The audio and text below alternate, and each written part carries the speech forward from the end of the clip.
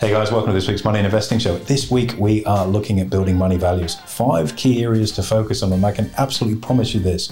If you take note on these 5 steps, it'll give you peace of mind, it'll give you fulfillment, but most importantly, it'll set you well on the way to winning the game of money. As always, take plenty of notes, but most importantly, make sure you take plenty of action.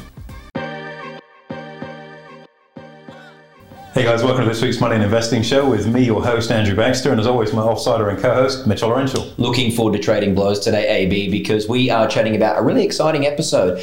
A bit of a deep dive. We're going to get a little philosophical, but we're also going to keep it quantitative as well. It's how to develop your money values. And we're not just talking about how much to save, but also how much to spend and enjoy and invest. Well-rounded. It is, and values around money, unfortunately or fortunately, can almost predetermine where you end up, finishing the game. And developing good money values are things that can evolve and change over time. One of the things that we talk about, for example, in the Wealth Playbook, our book, is about money stories. And that common story that you always hear: money doesn't grow on trees, we're not the Rockefellers, turn the lights on, all those stuff, all the things I say to my kids. And the reality of it is that can have quite a subliminal and subconscious impact on our life and the way we see things. We don't talk about money around the table, it's not polite. It says who. And it becomes this belief system that we have. Money's the root of all evil. Another money story that people have. The meek shall inherit the earth. Another money story that people have. And how much truth to those things actually sits there. And it's really interesting when you get the opportunity, the luxury, I guess, that we have. I'm talking to literally tens of thousands of people to see what their views and beliefs are around money and where it's enabled them to get to under their own banner. And then with some coaching and mentoring and maybe an adjustment of the dial and knob here and there, and maybe slide the steering wheel across a little bit, where it can take them when they adjust those stories or beliefs that they have around money. It's really profound. So can I ask, what was your influence like when you were a kid? Because that's often where these things start, right? When your parents start to introduce you or talk about it. What was your influence like? I came from a pretty financially poor family, very much working class. Dad worked in a car factory and Mum was a cleaner. And my dad, he's been on this podcast series, so yes. My dad would be, I'd describe as frugal if I was being polite. I'd say as tight as a fish's bottom. If I was father like son, then obviously. Something like that. And he doesn't like spending it at all. And he's been able to accumulate great wealth through his life. He's worked very hard. He's had some good investments, and he's done especially well. He's been retired for, what's he been retired now? 13, 14, no, more than that, 20 years. 23 years he's been retired and he's still saving. That's great. Yeah, he's a machine for it. And so my childhood was all about, look after the pennies, and don't waste money, turn the lights off literally, and what can you do to get a bit more money in the door? My father was a great worker, great work ethic, and so, you can look at money on two sides. Are you prepared to put in an effort to make it? And if you have it, are you frivolous in the way that you spend it? And my father was very blessed and still is, insofar as he put a tremendous effort into making it, and he'd be very not willing to spend it, hence why he's accumulated the wealth that he did. And I think to a large extent, that's the model that I inherited. Now, does that mean because it's something you've inherited that it can't change? Of course it can change. Does it mean that if it's something you've inherited it was wrong? No, it wasn't. It was actually, I'd say, the foundation for my financial success in life was the lessons that both of my parents drilled into me, not just in terms of lessons, but the osmosis of being around it. Obviously, I've also added some value to that myself with things I've discovered and learned through my time, but it still comes down to those two things: your ability to create the income side, and then on the other side of the ledger, how you choose to spend that. And I'm getting much better at my willingness to spend. I've also, and I've got my wife to thank for part of that too. We have a family, so, your priorities and focuses certainly shift around in that space. But that work ethic side and that desire for me is a game. It's not about work. It hasn't been work for 20 odd years, but it's been a game that I play with myself that I enjoy, and that is, what can I do to create wealth? That's really interesting. Okay. And if I couple that then with the skills I've acquired, it's kind of, the lessons my dad and mum gave me on steroids. So, those money stories equally can be, very dangerous too, insofar as, live hard, die young. You only get one crack at it. Go hard and spend and have a great day. You're never going to regret spending your money having a good time.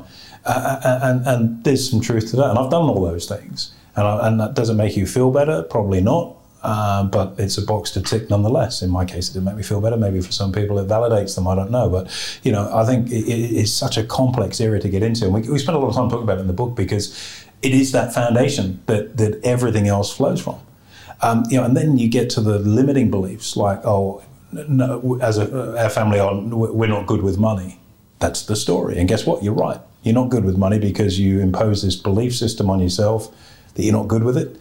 And that's why you're not winning the game, because you've already put the white flag up the mast. You haven't made the effort to either improve this side of the column, the making more, or the spending less, or to get that balance in play. You just put up the flag and go, we're not good with money. That can change in a heartbeat, especially when you get educated, which I guess has been, probably our biggest driver as an organisation for 20 plus years now. Absolutely. I don't know if that answered the question or not, but I'm hugely passionate about it because the words that people say, sorry, I cut you off, the words that people say reflect how they think, and what they think is what they do. It's an interesting because there's a difference in perspectives, and I guess the next point we'll chat about is figuring out what your objectives are. Personally, for myself, I had two polar opposites. So in my household, my dad had no idea what the internet banking password was, had no clue, didn't want to know, didn't really care. Mum, on the other hand, was always in control and knew everything going on. True Italian mama. Right? Good so idea, I got both perspectives. Nice work, Sue. She's running the show in your house, right? Be organised and know what's going on. Then my dad saying, mate, just relax a little bit. It'll all take care of itself. And that was quite a good lesson in itself. A lot of it comes down to what you actually want, because you could say, I'm going to spend all my money and have a great time, but that was what I wanted, or I'm going to save all my money and invest because that's also what I wanted. So for anyone out there, AB, we've got a foundation in terms of the stories or the preconceived ideas about money that you might have in your head, particularly for our younger listeners. How do you then say, this is what I want to do? Ultimately, it's your journey, and that's a really interesting point, isn't it? So, your objective, your goal is your objective and your goal, and it's not for anybody else to judge you on it and go, that's not very good. Well, what do you mean? You're not even walking in my shoes. You haven't had the life experiences I've had, so who are you to comment on the journey that I've set myself up for? The challenge, I guess, is if at the end of it, you've worked out that you might have climbed the ladder towards the goal you set, but it might have been leaning against the wrong wall. And if you've set yourself a goal of, live for today, live hard, have fun, you only get one crack at it, and you climb that ladder throughout your life, and that's what you spend your time doing, and then when you get to the top, you realise, oh, geez, this actually isn't where I want to be.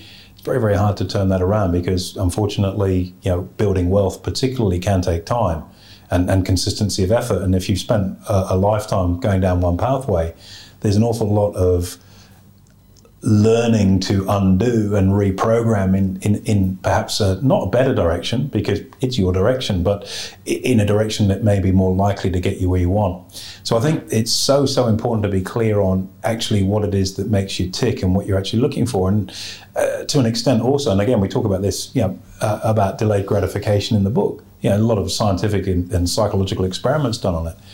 If you're prepared to delay that gratification, you can have both. But you've got to be prepared to make short-term decisions that may not be as pleasurable in the moment, but long-term set you up for significant success down the line, versus someone that wants it here and now. Here's someone who wants to travel, and look, don't get me wrong, I love travel. I've done plenty of it in my lifetime, with my family, which is something that probably gives me more pleasure than anything now. And also, as a bachelor, very different types of holidays, different experiences, different everything. And I think if you set yourself, I want to be someone that travels, that's my thing, I want to broaden my horizons and see what the world's about. And you do all of that, but at the expense of also getting the investing side under control, you'll get to a point where you are finished traveling, but you're so far behind on the investing side, it's very, very hard to play catch up because you've got no compounding working for you. Whereas if you take some time to get the investing side working as quickly as you possibly can, and then periodically doing some travel, you can get your investments working to the stage where you can travel for the rest of your life if that's what you want to do, and in a very, very different way. It just comes down to the syntax and getting the order right. That instant gratification at 18 or 21 to wanting to go to EOS or wherever it may be and go hard. You go, well, I'm going to put a handbrake on this till I'm 25 and I'll go when I'm 25. Why? Because I'm going to have a couple of investment properties and a primary place of residence and my investing portfolio started, and then I'll go to EOS and I'll have a great time, but I'll still have those assets working for me. But that's not necessarily everybody's journey. It's working out what's right for you and taking some time to think about that, because the consequences of not thinking, I find this as a CEO, and it's a good parallel in business, and you feel that you go through phases where if you're not doing, the rest of the team are looking at you and you're going, well, you're not doing anything. You just sat there, collecting the money. How good's that? But sometimes just sitting there and what appears to be doing nothing and actually thinking is an underrated use of your time. And I always used to think I need to be doing, lead from the front. You've seen that firsthand. Let's just work harder than everyone. Let's work longer than everyone. Let's show how it's supposed to work. And then you get to the point where you go, but I need to spend more time actually working out what the next play is. And you've got to be strategic. So you need time, space, and thought to do that. And that gets a far bigger outcome overall for everybody in the team than just being in the doing phase. You go back to the personal finance story we're on now. If you don't take the time out to think about what you want because you're so busy just being busy doing stuff, instead of saying, right, I'm going to spend this weekend and next weekend solely working out what I want from life and specifically what those milestones might look like, so I can then chunk it down and break it back to the action steps I need to take this week, today, to make that a reality. That's a very, very good use of time. How many people would spend not even 2 weekends doing this, but maybe 2 hours a year doing this? Very few. And that's why so many people fail to get to their objective, because they haven't really committed to it, because they don't really know what they want. It's got to get the horse in front of the cart. That's right. If I can then challenge you on this. Tell me about EOS for your 25th. Yeah, I am looking forward to that. That's right. Well earned. Yeah. Because you've got the game underway, and it's always going to work for you. Even while you're over there having a great time, it's still going to be working for you. That's right. And my partner's on the other end of the spectrum. She is travel now and worry about the rest later. So she'll marry well, I'm sure. Yes. Well, she hopes so.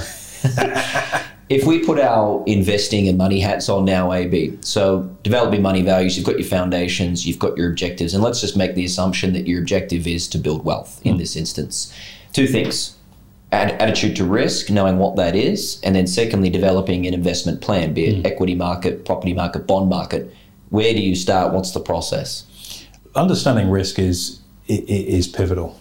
And again, it's an area a lot of people don't really spend the time thinking about, in that you can't have the rainbow without the storm. So if your expectations are of fairly significant returns on your money, for example, you've got to be open to the fact that things can go wrong with that, unless you've got a really niche strategy, and they do exist, and we run several of them. You have to have that trade-off in play. And so, you really have to look at where you sit on that risk spectrum. And everyone wants to talk about the return. That's me. But when they look at the other side of the coin, which may come with a drawdown in your account, or the percentage for losing chance of losing a reasonable percentage of money, that's not them. And also, you've got to revisit that journey around risk, because it will change through time based on age, number one. Number two, and why age? Because as you get older, you've got less time to right the ship. If you're 20 and it all goes wrong, you get a lifetime ahead of you. 70 it's done. Equally, the attitude toward risk will change as you learn more. In that, for example, I don't like debt, and I still don't. You talk about lessons that your parents have imparted on you.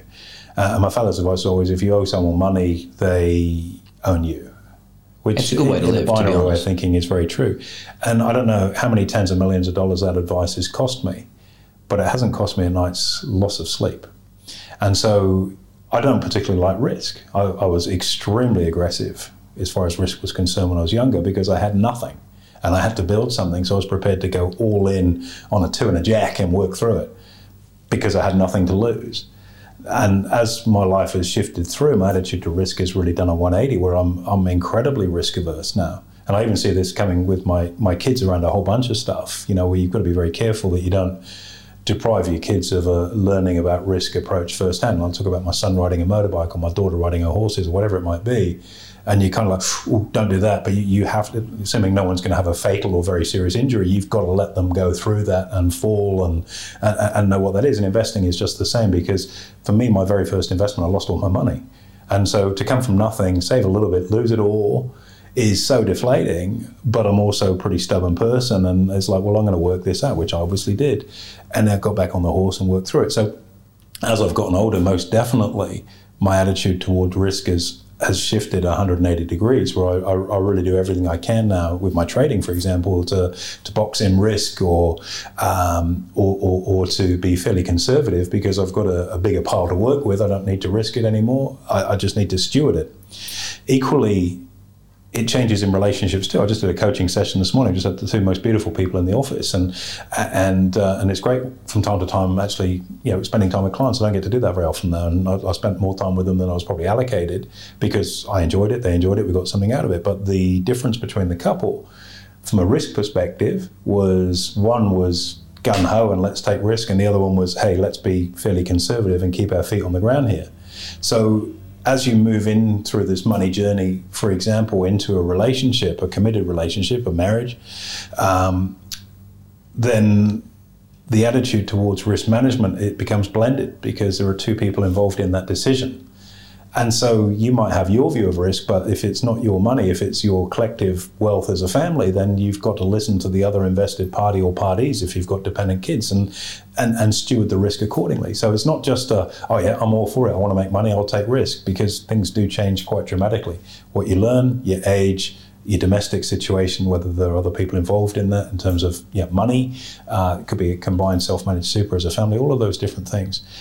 But at the same time, if you want your money to grow, you do have to become comfortable with risk and exposing yourself to some downside. I'd also argue the biggest risk of all in life is doing nothing and hoping that things change. Get educated so you can learn to manage risk and be a catalyst for making change, and that's where the needle really moves for you. And it's a very, very tricky balance. And equally, it's a frame that consistently changes through your life.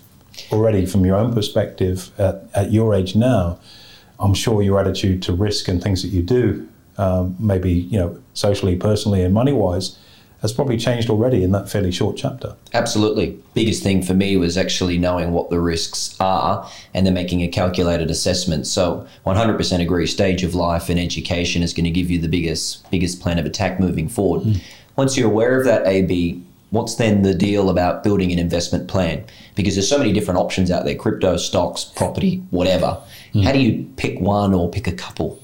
I think I always say to people, try and gravitate towards what you've got an interest in. And the reason for that, if you sort of go back to the mists of time for me and not so long ago for you, being at school, the subjects that you probably excelled at were the ones that you were most interested in. And if we're talking about winning the money game, then it's an area you do want to excel in.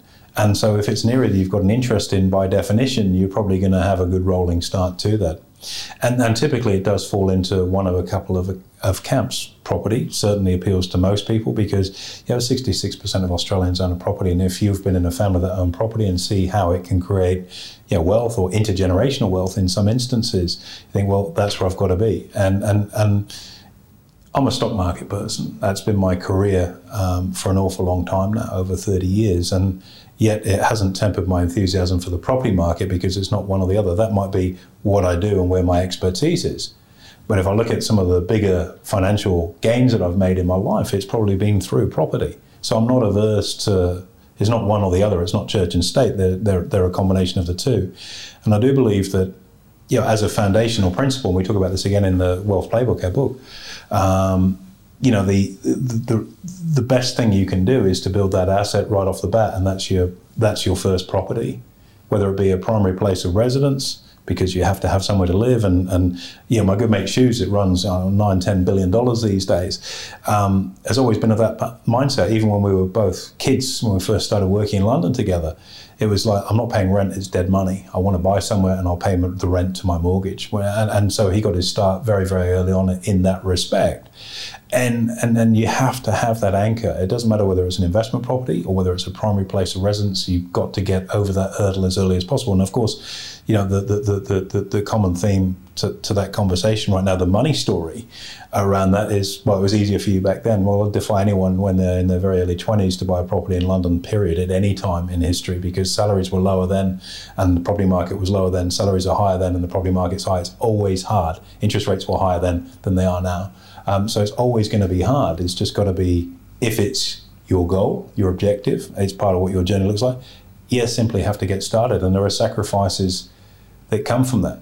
And you just have to bite the bullet. I remember I'd gone all in on buying my place, because, like my dad, you've got to get a property, son. You've got to get a property, best investment, get property. Okay, Dad will listen, and Mum. And so I did. And I'd gone all in, and I'd got my deposit and a little bit more than the deposit over. And I remember I was in there for about maybe 10 days, and it was a Victorian terrace house, not in a particularly nice part of London. I was so proud. But I was all in financially, and I knew what my mortgage payments were going to be. I'd done my budgeting, and I knew I could service my mortgage. I had a whole bunch of second-hand furniture in there. At one point, I didn't have a table. I actually had my ironing board with a towel over it to eat off. I lived on my own as a bachelor, not the lifestyle of the rich and dysfunctional. And I remember, and I just sat there one night, I was so proud of it. And then the gas boiler blew up.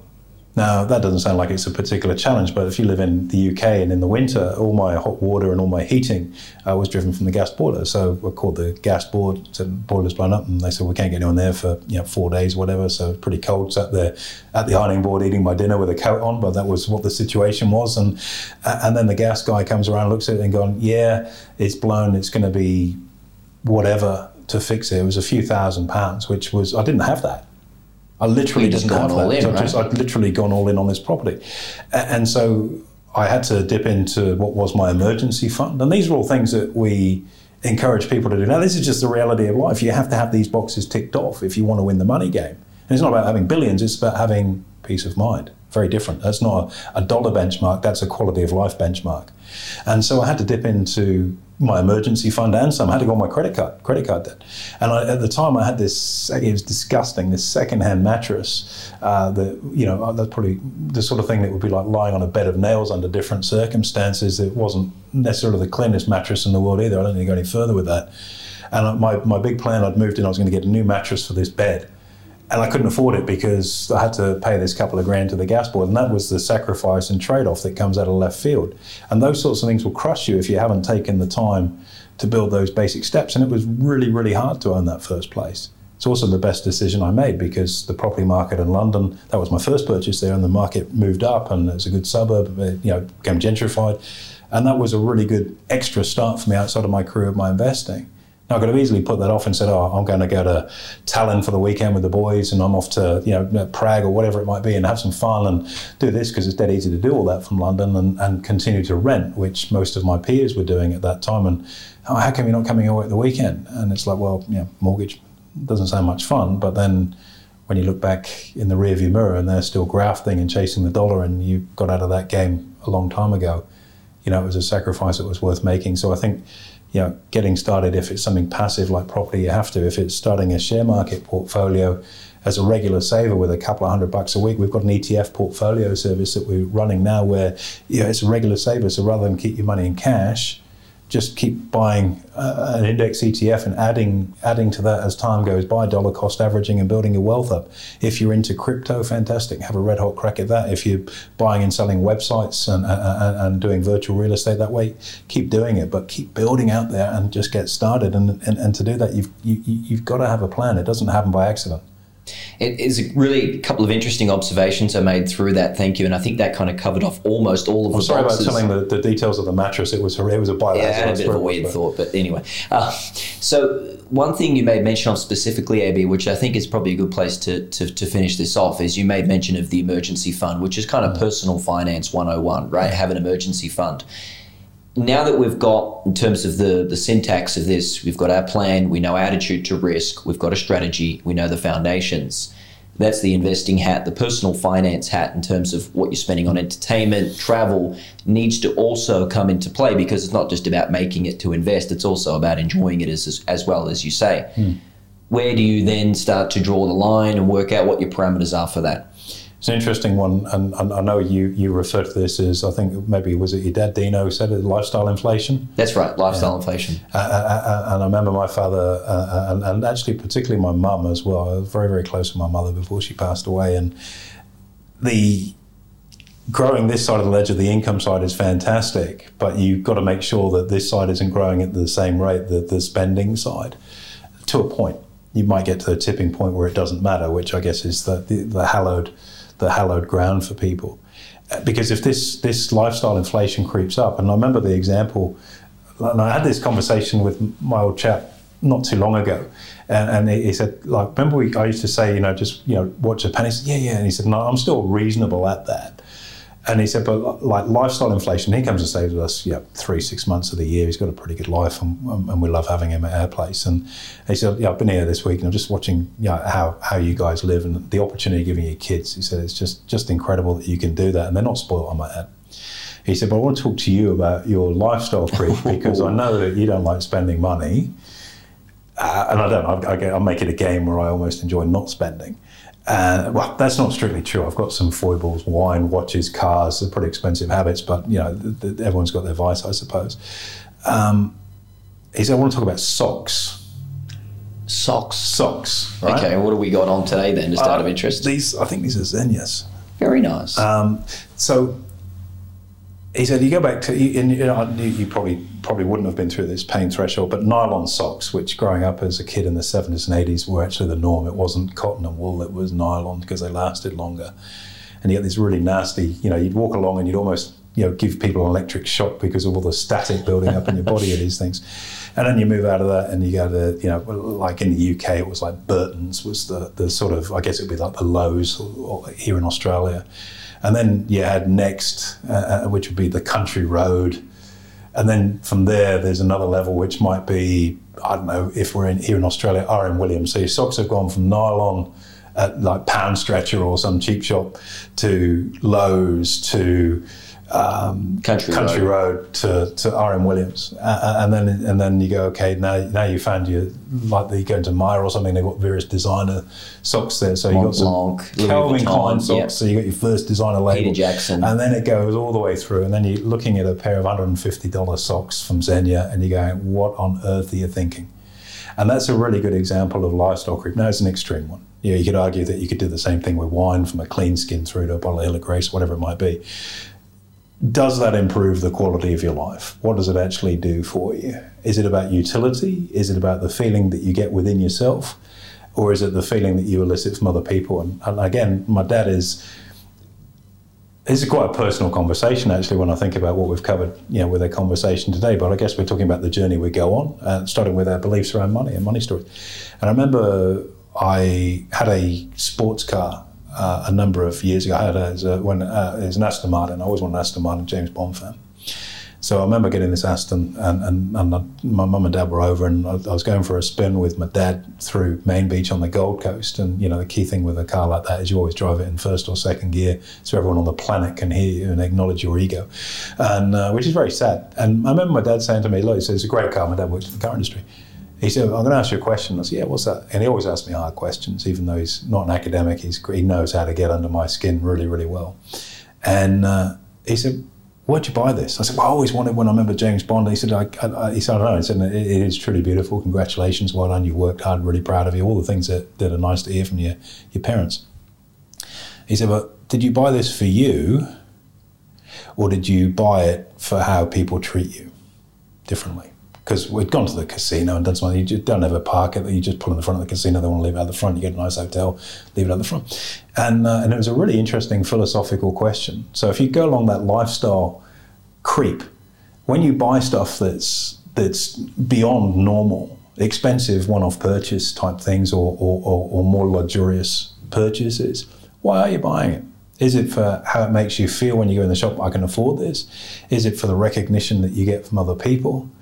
Or is it because maybe it's just a really good quality product, which is also true too. You can go into there are various brands that aren't just a designer label, they're very, very good quality as well. Louis Vuitton's a very good example of that, leatherware and all that sort of stuff.